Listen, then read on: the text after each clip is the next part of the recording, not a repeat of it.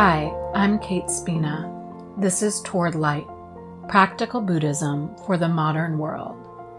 Each week I explore ways to apply these timeless teachings to our daily life.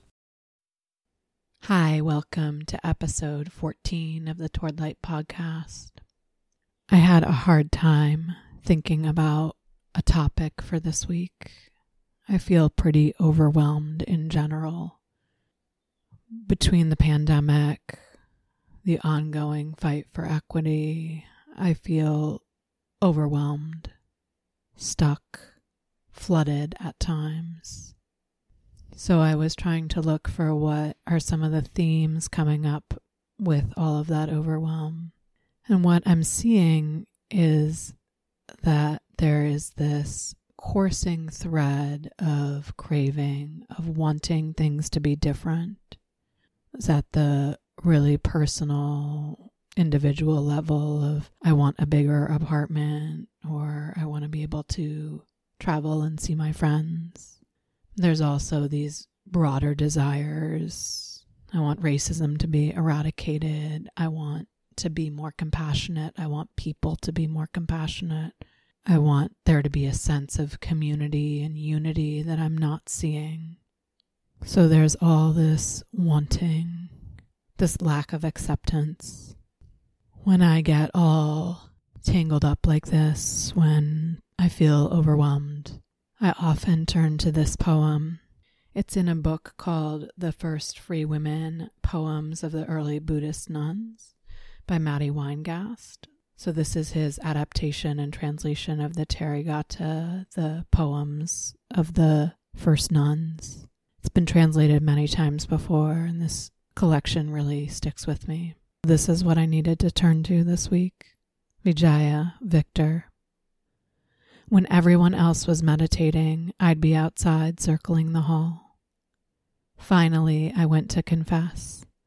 I'm hopeless, I said. The elder nun smiled. Just keep going, she said. Nothing stays in orbit forever.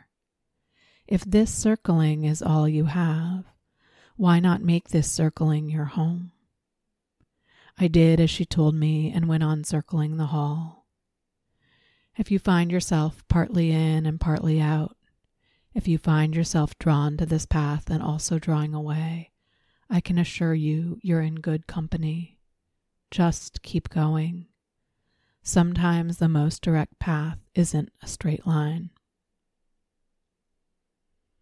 I really relate to this feeling of partway in and partway out, because there's part of me that's so committed to this path and wanting to be on the path, wanting to come from a place of wise responses, come from a place of compassion. And I'm also struggling with connecting with that as much as I would like, or as frequently as I would like. Sometimes the flood of anger and despair seems so much. My favorite line in this poem is, if this circling is all you have, why not make this circling your home? So right now, if what I have is a feeling of overwhelm, a feeling of lack of acceptance, a feeling of craving, how do I make that my home? How do I deeply understand that? Because so much of the root of my tangle right now is wanting change. How can I tease out the wholesome parts of that? How can I see the difference between tanha, this craving, this thirst, and chanda's wholesome desire? So that's what I'm going to talk about, is what is craving, why it's talked about in the teachings, why it's important to understand deeply, and then how we can transform that, or how we can connect with our wholesome desires. My desire to be anti-racist is a wholesome desire. My desire to act from a place of compassion is a wholesome desire, but it can get corrupted into tanha, into this thirsty craving. So that's what I'm going to talk about today.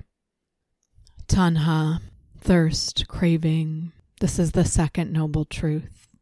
Tanha can be a grasping toward or a pushing away It's any of that energy that's trying to get something or change something in a way that is driven by greed, by aversion, by delusion.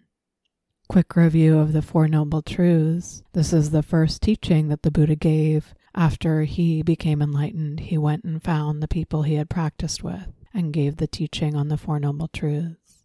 The first truth is this truth of dukkha, this truth of difficulty or suffering, that life is going to be a bumpy ride. There's no way out of that. This second noble truth is the truth of tanha, craving. The way that we create dukkha is when we have a difficult situation, rather than accepting it and working with it, we push against it, we try and change it, we reach for something else. So we're creating this loop of dukkha, of tanha, and it kind of feeds on itself. The third noble truth is that there is cessation of craving. There is a possibility for nibbana, for extinction of these fires of craving. And the fourth noble truth is the Noble Eightfold Path, the way out of this loop of suffering.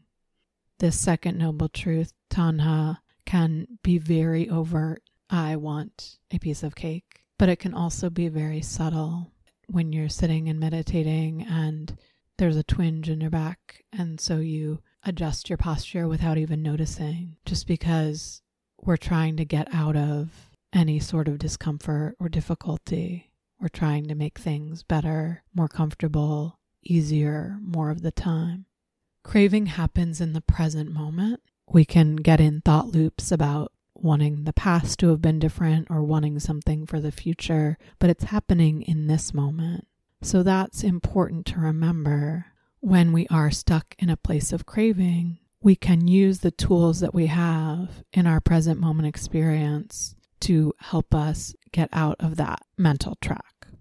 It's very important to understand how this feels in the body. So many of our mind states can be felt in the body, and so if we can be aware of that, we are more likely to be able to catch them and change. So think of something that you want. Really think about it, really want it right now. Notice what's happening in your body. Are your hands clenching or your fingers curling in? Do you feel it in your belly? Your solar plexus, your chest? What's going on with your jaw? How's your posture? Are you leaning forward into this craving? Each of our bodies will respond differently, but just notice for your body, if you say the phrase in your head, I want whatever the thing is that you want so badly, what happens in your body? Get to know how craving manifests in your body. We also want to get to know what type of craving we're experiencing.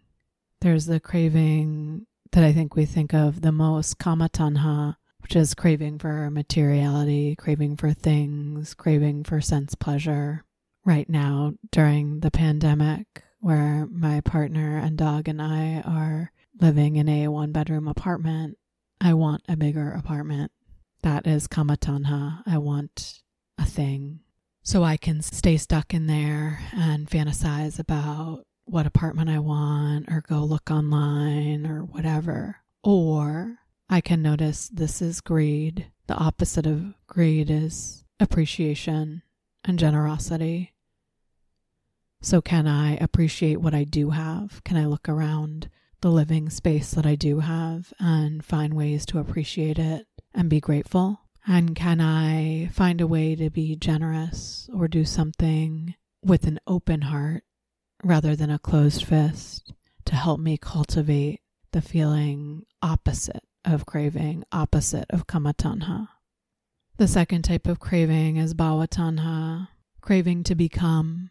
This craving is often about identity, about how we want to be seen or how we want to be in the world. When I'm working to be anti-racist, that's a wholesome desire. But when I want to do that because I want to be a quote-unquote good white person or be seen as a good white person, that's when it turns into bhava tanha. that's when it turns into this unwholesome craving. So seeing that grasping on to identity can be painful, can be fruitless, is a first step here. To combat this, when I'm noticing I want to be seen as a good white person, or I want to be seen as a good podcast host, or I want to be a wife, or whatever the thing is, when I start to cling to an identity and I want to break that cycle, I can rest in the truth of anatta, can remind myself that the reality is that everything is changing, which means the self is always changing. There is no fixed self. There is no one Kate. I can have 1,000 identities in a day, 1,000,000. I can see the pain of holding on to one thing being a certain way. A couple of practices that can help are from the first foundation of mindfulness is connecting with the elements and seeing the body as made up of earth, air, water, and fire, or doing the anatomical parts practice and breaking down the body into 32 anatomical parts.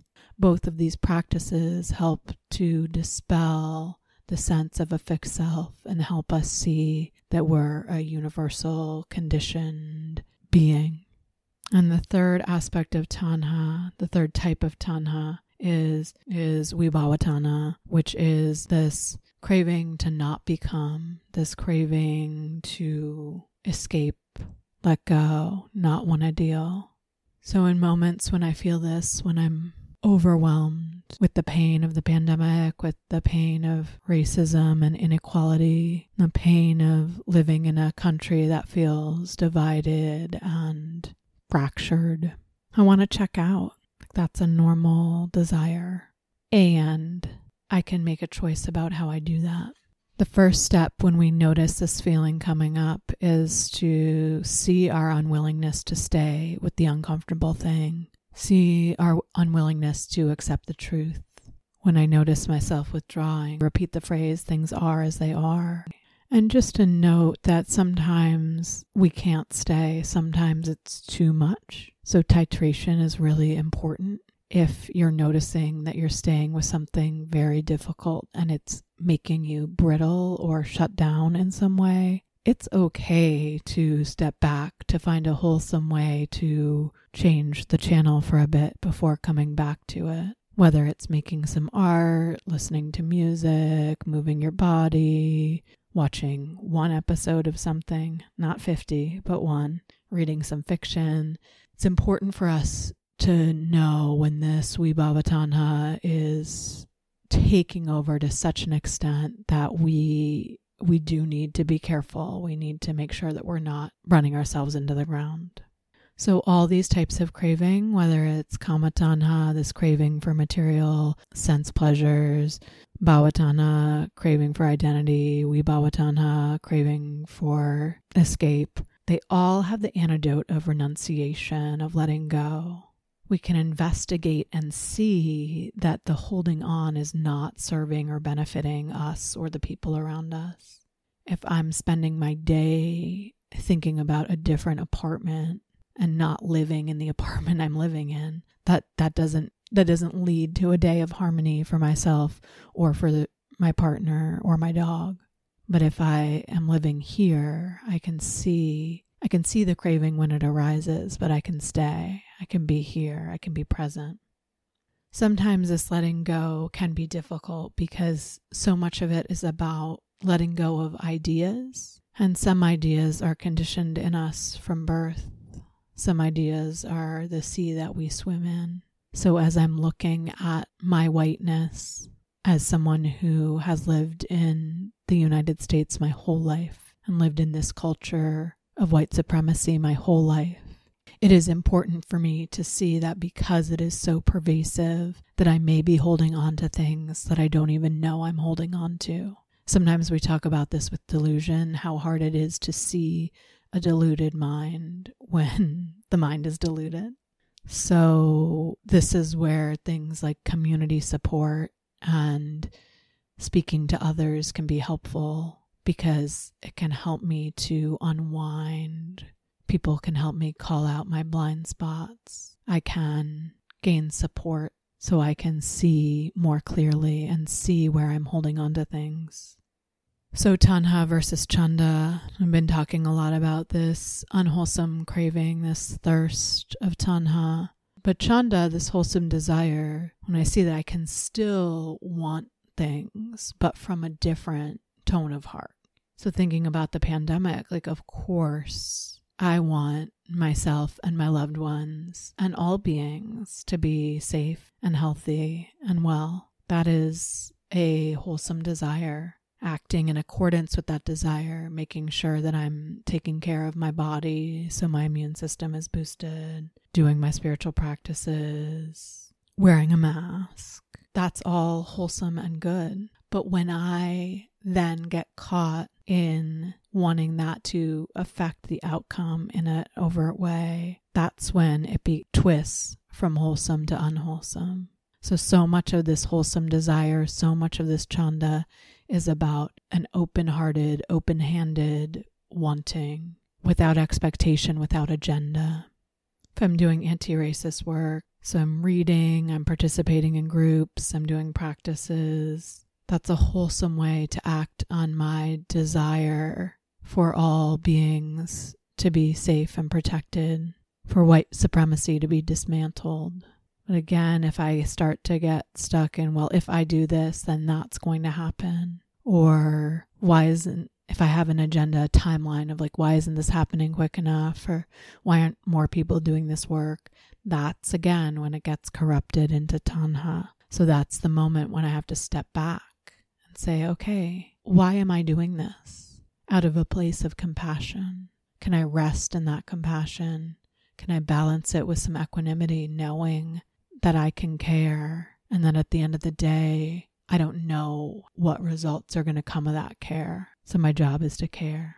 From Philip Moffitt's book, Dancing with Life, he has a section about ways to stop wholesome desire from corrupting or turning into unwholesome desire. So how to keep it at Chanda and not turn it into Tanha. There are 3 tools. The first is Sila, is acting from a place of ethical behavior, coming from a place of non-harming. So when I look at my desire to wear a mask, that's coming from a place of non-harming. That's coming from a place of wanting not to spread this pandemic to others, to not knowing if I'm an asymptomatic carrier and wanting to be safe for others.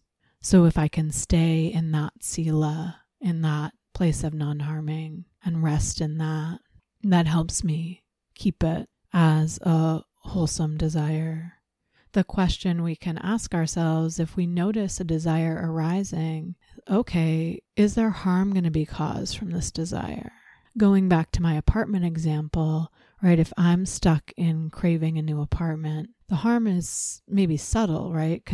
But what it means is I'm not present. So I'm not connecting with the people in my home. So that is harm. So when we're asking the question, am I causing harm with this desire, or would this desire cause harm? We have to look at it from really obvious levels to really subtle levels.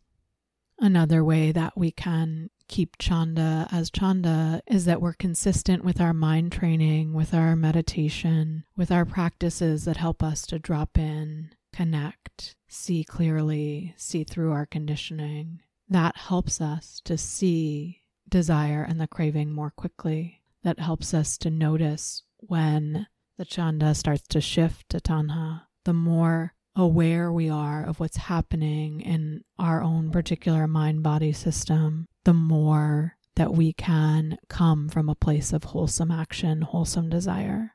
And the final tool that we can rest on when we're trying to stay in a place of wholesome desire is equanimity, knowing that things are as they are, knowing that all beings are responsible for their own karma, knowing that we can take wise action and need to let go of the results. There's a phrase from the Alcoholics Anonymous big book that I repeat in my head multiple times a day from one of the stories in the back that says, "Acceptance is the answer to all of my problems today." So for me, equanimity is so much about accepting what is, noticing when I don't want to make this circling my home, when I'm judging myself or shaming myself for being so overwhelmed with the world. Can I say, this is where I am right now? This is where the world is right now. This is where the people I love are right now. Can I rest in that knowing rather than trying to change or control? To sum up, craving is going to arise. We can notice when it's craving, when it's tanha, we can notice, is this a craving for some kind of sense pleasure? Is it a craving to become? Is it a craving to escape? And we can notice when wholesome desire arises, these desires that don't come from greed, hatred, or delusion. And when this chanda arises, we can help feed it and have more of our moments be this wholesome desire rather than this tanha, this craving, by acting ethically, by doing our meditation practice, by resting in wisdom and equanimity. So notice for yourself where are places that you feel overwhelmed, how much of that is related to not accepting what's currently happening, how much of that is a wholesome desire, and how much of that is a closed-fisted, grasping craving. What could you maybe let go of? Is there an idea or a belief that you could let go of just a little bit to give yourself and those around you a little bit more peace? Thank you so much for listening. The links are in our show notes. You can find me on Instagram at towardlight108. and the website is towardlight.net. If you have any questions or feedback, I'd love to hear from you. Be well.